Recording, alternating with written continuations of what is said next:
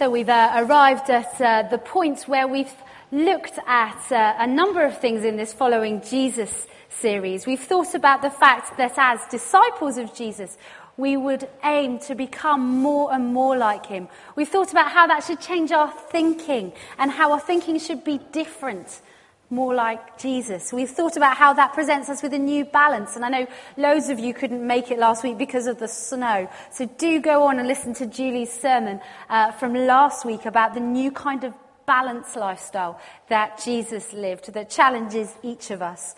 But today we're going to think about following Jesus into a radical lifestyle, into a completely different lifestyle than the world, the people around us, the people of that time were living. I wonder who you know who lives a radical life like Jesus. There are people around me who inspire me by their faith. There are people around me who inspire me by the way they forgive quickly. There are people around me who inspire me by doing things in Jesus' name that I would never be brave enough to do. I've read some stories this week as a way to inspire me and challenge me. And I came across this one on the Samaritan's Purse website. This is a person who decided to live like Jesus. If you walk through the narrow, dusty alleyways of Kibera, you will discover very quickly that it is a huge slum. It's in Africa, and recently it was the focus of the Comic Relief celebrity fundraising. But as you walk through, it's very easy to miss one of its prized jewels. In fact, if you walk past the blue corrugated tin shack, you could be forgiven for dismissing it as insignificant. This couldn't be further from the truth. For this is the home of Calvary Evangelistic Fellowship, a church which has both got a heart for the downtrodden, but also a determination to bring the hope of Jesus to those who are seen as hopeless by many. The pastor, Humphrey, explains, there are many people who are sick in this community, who are poor, who are desperate, and who don't know Jesus. I therefore wanted to be like Jesus, and I drove the church to move from one of the nicer areas of Kibera into this slum. Since that, the faith-fueled move and this warm-hearted pastor, remarkable changes have happened. They run a savings and loan circle, and they change people's lives by giving them the ability to save, even the small amount that they have, setting up loans so they can start their own businesses.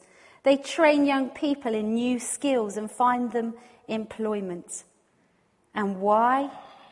Because one pastor wanted to become more like Jesus. Incredible stories like that are not hard to find. The people of God all over this world are doing incredible things because they see that is what Jesus did and they want to live like him. Therefore, today, we're going to spend some time really looking at the kind of lifestyle that Jesus wants us to live. And you'll need your Bibles open, and we're going to concentrate mostly on the first part of this passage. This is Luke's version of it, and some of you may go, oh, there's something in Matthew called the Sermon on the Mount that sounds very, very familiar. Some argue that it's the same talk, just two different perspectives. But having been an itinerant preacher myself, I'm sure Jesus must have preached this sermon more than once. It's a good one. He would drag it out every now and again, I'm sure. So Jesus here, this is slightly different scope to what Matthew records. But it's probably a different talk, but the same gist. The Sermon on the Hill, some calls it. And Jesus here is unpacking what it means to have a different kind of life. He's unpacking what it means to actually live in the kingdom of God. There's a great book that some of us are reading together around the church called The Organic Church. And Neil Cole, the author, describes what it would have been like to follow Jesus around. Imagine what it would be like to follow Jesus. Every morning you wake up wondering what miracles you would see that day. What would you think when you drank wine that only a few minutes ago had been water? How awesome would it have been to see the blind man healed? What would you think when you saw him feed over 5,000 people with a schoolboy's lunchbox? Imagine eating fish that had never swum or warm bread that had never been baked in an oven. Imagine that feeling when you saw him walk over the sea faster than a boat of professional fishermen. How would you have felt when you see him calm storms with just one command? Imagine how you would have felt when you sat and listened to his teaching. These people could never be the same again, Neil writes. And as we read this today, I'm praying that that's our prayer, that we will never be the same again. You see, Jesus here is outlining a lifestyle that is so radically different to the world that we live in today. Even more than that, Jesus was only able to do all of those miracles that we've just read about there because he lived this kind of lifestyle.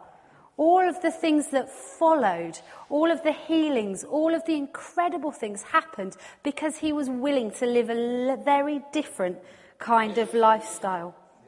He wanted to live like the kingdom was the most important thing. So, what was this radically different lifestyle that Jesus lives? Let's have a look here in verses 20 to 23. Blessed are you who are poor, for yours is the kingdom of God. Blessed are you who hunger now, for you will be satisfied. Blessed are you who weep now, for you will laugh. Blessed are you when men hate you, when they exclude you and insult you and reject you in the name as evil because of the Son of Man.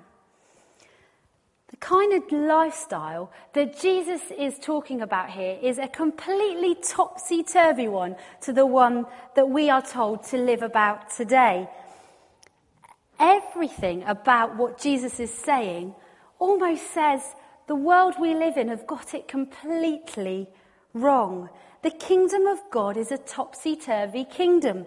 It's an upside-down kingdom. Take the norm of what you know and blow it apart. Let's illustrate that by looking at this first one. Blessed are you who are poor, for yours is the kingdom of God. Scientists are always trying to work out whether money makes you happy. Millions of pounds are spent on trying to work out whether money makes you happy. And the latest research I could find was from December last year from Wheaton Economic School in the States. And apparently, money makes you happy. Cost them something like $2.3 million to work that out. And then the Gallup group on the back of that worked out that actually we all need $75,000 a year, and then we'll all be happy. So that's about £56,000. If we all had that a year, we'd all be happy, apparently. You're all smiling, thinking that sounds good, aren't you? Apparently, money makes us happy. And I'm not completely convinced that many would argue with that as a fact. I was watching a programme late Tuesday night about the fight for social housing and how people who were homeless were trying to get housing. And one guy, Ben, there said, all I want in life is enough money to have my own house. And you can't argue with that, can you? His aim in life was to have enough money to have a roof over his head. It seems a reasonable enough request to me. But what Jesus is saying here is something completely different. He's saying something that is so radical to our society today. As I was reading this week, God said to me, what would you do if I asked you to go and stand in the middle of the London Stock Exchange and announce these words? I don't want to do that, thank you, God. Can you imagine standing there and saying, blessed are you who are poor, for yours are the kingdom of God. These words absolutely stand in the face of what our society is based upon. Let's have a look a little bit deeper. The word blessed, you can pronounce that in Greek yourself, means an unhappy, untroubled state, free from care, and it can only be caused by, they believed, this is Greek writing, in the gods could only cause this. Nothing you can do can cause this state of untroubled freedom that you would find. That's what blessed actually means. What a wonderful place to be, an untroubled state. Not waking up in the night thinking about this, that and the other. Not waking in the morning worrying about something. Untroubled state, free from care. Jesus is saying here, the poor will experience that. Theirs is the kingdom of God. What is he really saying? He's saying, blessed are the poor, for they will know what it really is like to live in the kingdom of God. This untroubled state can only be experienced when the richnesses of this world are stripped away. Because then you know what's really important. Then faith and trust in God are the things that stand out. You discover what it really means to be heirs of the kingdom of God. We are all fabulously wealthy because we are the King's kids. The King's kids. That's who you and me are. And nothing, no amount of money, not even $75,000 can buy that. To know we are the King's kids transforms your world. To know you belong to the kingdom of God rather than the kingdom of darkness transforms your present and your future. Money cannot buy that.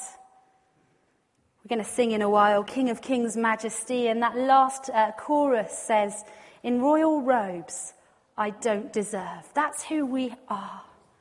We have royal robes that we don't deserve, that God has given each of us. Blessed are the poor, for they really know what it means to live in the kingdom of God. That feels a bit uncomfortable because for most of us, in fact, all of us in one way or another in this culture, we are quite rich. Very few of us, like Ben, live on the streets longing for a roof over our head. So what about those of us who do have money? How can we really understand what these verses mean? Are we to go and give it all away in the name of Jesus? Well, go for it if that's what God is saying. But there's something more about this. You see, I think I know what it means to be an heir of the kingdom only because of the times when everything has been stripped away. I think of a time at college where I really had no money and I was praying that the cash machine would give me a £5 note. And as I put the card in, not only a £5, but a £10 came out because some kind lady from my church had put £25 in my account that week without knowing my plight for food. In those times, I understood the grace of God. In those times, I understood what it meant to really rely on him. I know that actually the love of God sustains me because of the dark times I've been in. To say God loves me when everything's good is quite easy. But to say I know God loves me when actually everything around me is dark, the situations I am in are hard, that's a lot harder. To say, blessed be your name when you're walking on that road of suffering. It's at those times we know what it means to be King's kids. It's at those times we know how rich we are in Jesus' name. We only know how rich we are when we've experienced what it means to be poor. It's when it's all stripped away. Then we know what really matters in life. It's then that we know that we need God. It's then that we know the stuff around our world, our situations actually complicates things. Verse 24 is a hard comparison for us. These are called the woes. But woe to you who are rich, for you have already received your comfort. What sorrow awaits those who do not understand the riches of the kingdom of God. The wealth of today is only for today. And Jesus in Matthew says this, do not store up yourselves treasures on earth where moth and rust destroy and where thieves break in and steal, but store up for yourselves treasures in heaven where moths and rust do not destroy and where thieves do not break in and steal. For where your treasure is, there your heart will also be. And he goes on to say, No one can serve two masters. Either he will hate the one and love the other, or he will be devoted to the one and despise the other. Cannot serve both God and money.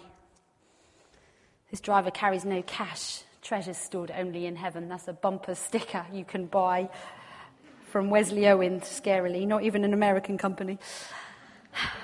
Very scary. But it's true. We only know how rich we are when the world's stripped everything else away. We only know how good God is when we trust him in the hard times. We only know the riches of the kingdom when everything else seems insignificant. Blessed are those who are poor. I long to be poorer so that I may know the riches of heaven. But Jesus' challenges don't end then. That's just the first verse. We're going to move on to this next one. I could talk about all of them, but we haven't got time. Blessed are you who weep now, for in due time you will laugh. That's the New Living's version. I quite like it. Blessed you who weep now, for in due time you will laugh.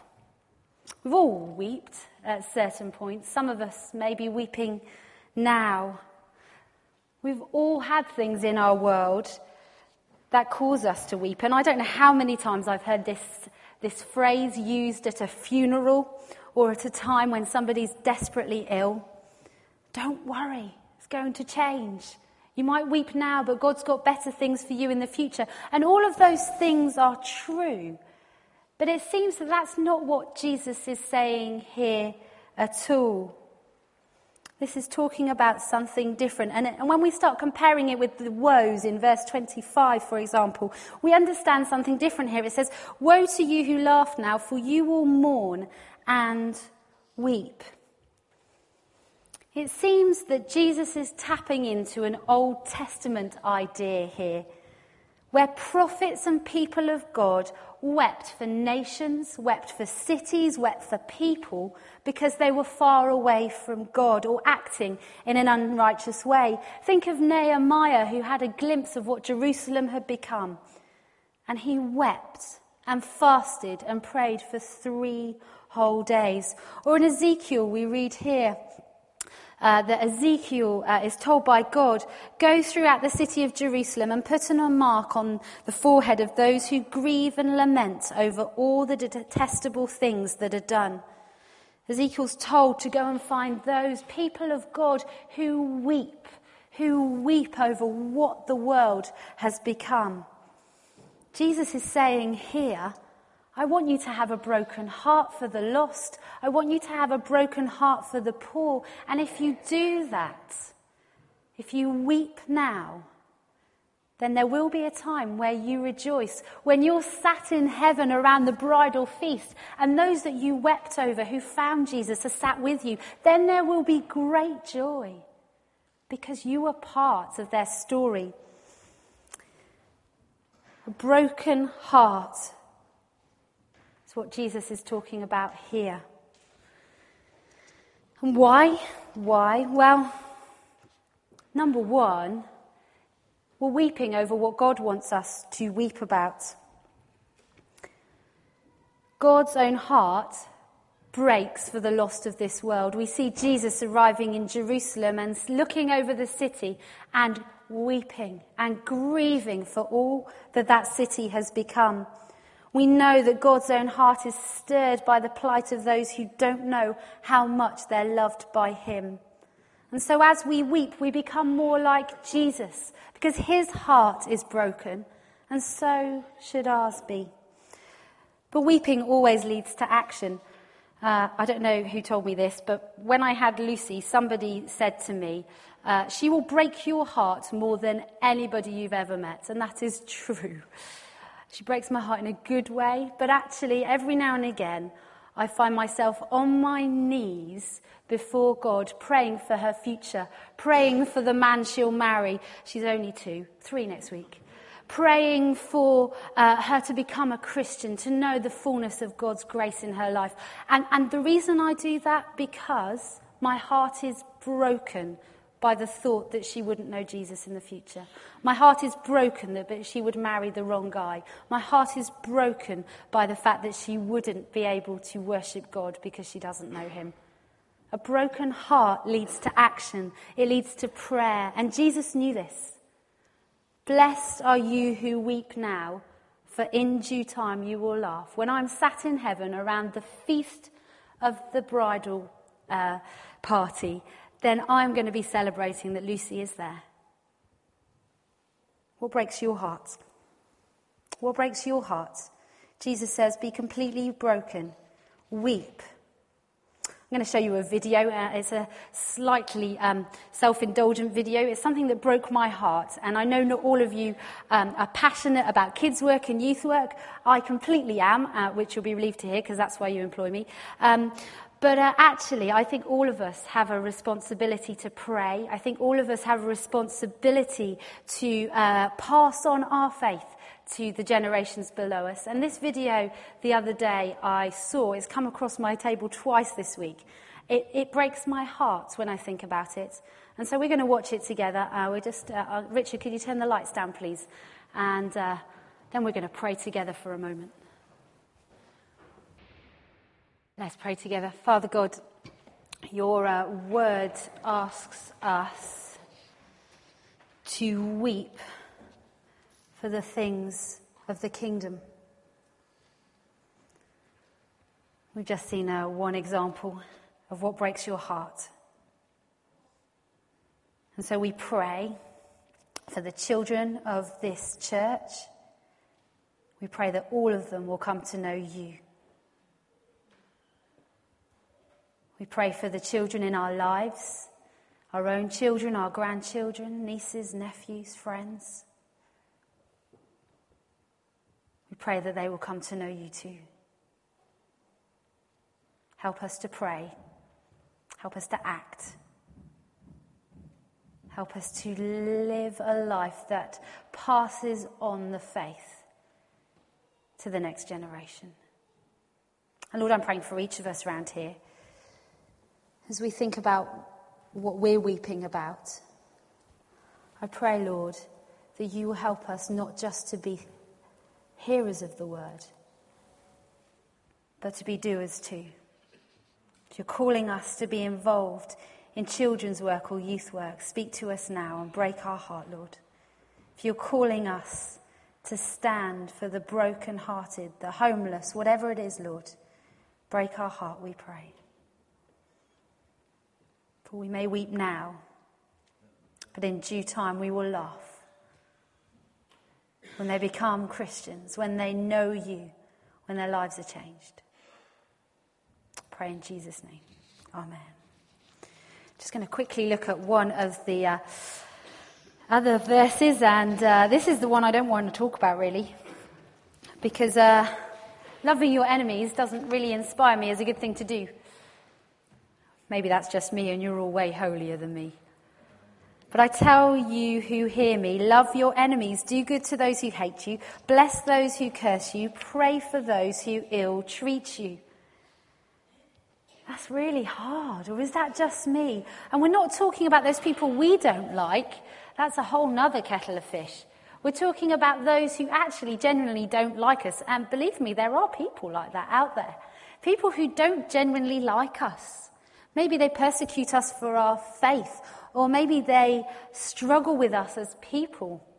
There are people out there who can be considered as enemies. When I became a Christian, many of my friends became very aggressive about my faith, very, very hard about the fact that I'd become a Christian. They just couldn't understand it and were quite aggressive about that. They became my enemies because I became a Christian. And what does Jesus say here? He doesn't say seek revenge. He says way, way, way much than that. He says the world says that. The world says love those that love you. That's easy. The world says speak good of those who speak good of you. That's easy. Jesus says love your enemies. He died on a cross and said, Father, forgive them, for they don't know what they're doing. He did not deserve to be on that cross at all. And he showed his love by dying for those. And how? He's really clear. He says, love them, do good to them, help them, bless them, pray for them, don't seek revenge. I'm quite good at not loving people. I'm quite good at not doing good for them. I'm quite good at not blessing people. I'm quite good at not praying for them. And I'm fairly good at revenge if I wanted to try. I've had fun with some young people over the years of putting things in the bottom of my sleeping bag and various other revenge acts I've had to take. But actually, Jesus is saying, love. Do what I do. Love, even if that means death on a cross. I don't find that easy to say. I hate the word practice what you preach. That's a real challenge if you're a preacher. I hate these words because they're so hard. They don't just speak to me today about my life. They speak to our world. Do we love our enemies? Do we bless them? Do we pray for them as a society, as a country? Do we seek revenge? Oh, too often. If we could grasp what Jesus was saying for our life, it would be fantastic. If as a society we could grasp what Jesus was saying, the kingdom would come in an incredible way. And so we need to be people of the kingdom, speaking up for the values of Jesus. The questions I have here are, who are my enemies? How can I express love towards them? How can I do good to them? How can I bless them? Do I pray for them? Have I really died to that act of revenge I desire? One of the commentaries I read, and I'm going to end with this, said, Jesus is out to create an army of disciples that look at enemies as he and his Father looks at them. As people to love and care for, people to provide rain for, people to die for. Jesus is out to change you and me, and obeying Jesus' commands in these verses, along with the working of the Holy Spirit in our heart, will accomplish just that. This passage, and we've only looked at such a small amount of it, highlights that Jesus was introducing a whole new way of living, a whole new way of thinking, a whole new way of acting from the world that was there presently and the world that is there today. And he's saying, if you're going to follow me, these are the type of things you have to get. These are the type of actions you have to do. These are the type of lifestyles I want you to live. But I love the end of that quote, because we're not doing it on our own. It says the Holy Spirit will be at work in our hearts. And as I think just over today, there are times when I haven't acted in these ways, and God forgives. And there are times when I've let him down and he forgives. And there are times like now when I feel completely inadequate about loving my enemies, but he equips and he helps.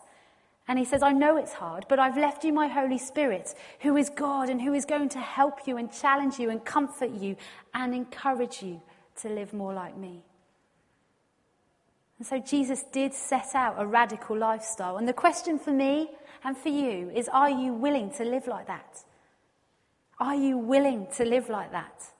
And if so, are you willing to trust that I'm going to provide all you need to help you grow and develop these things in your life?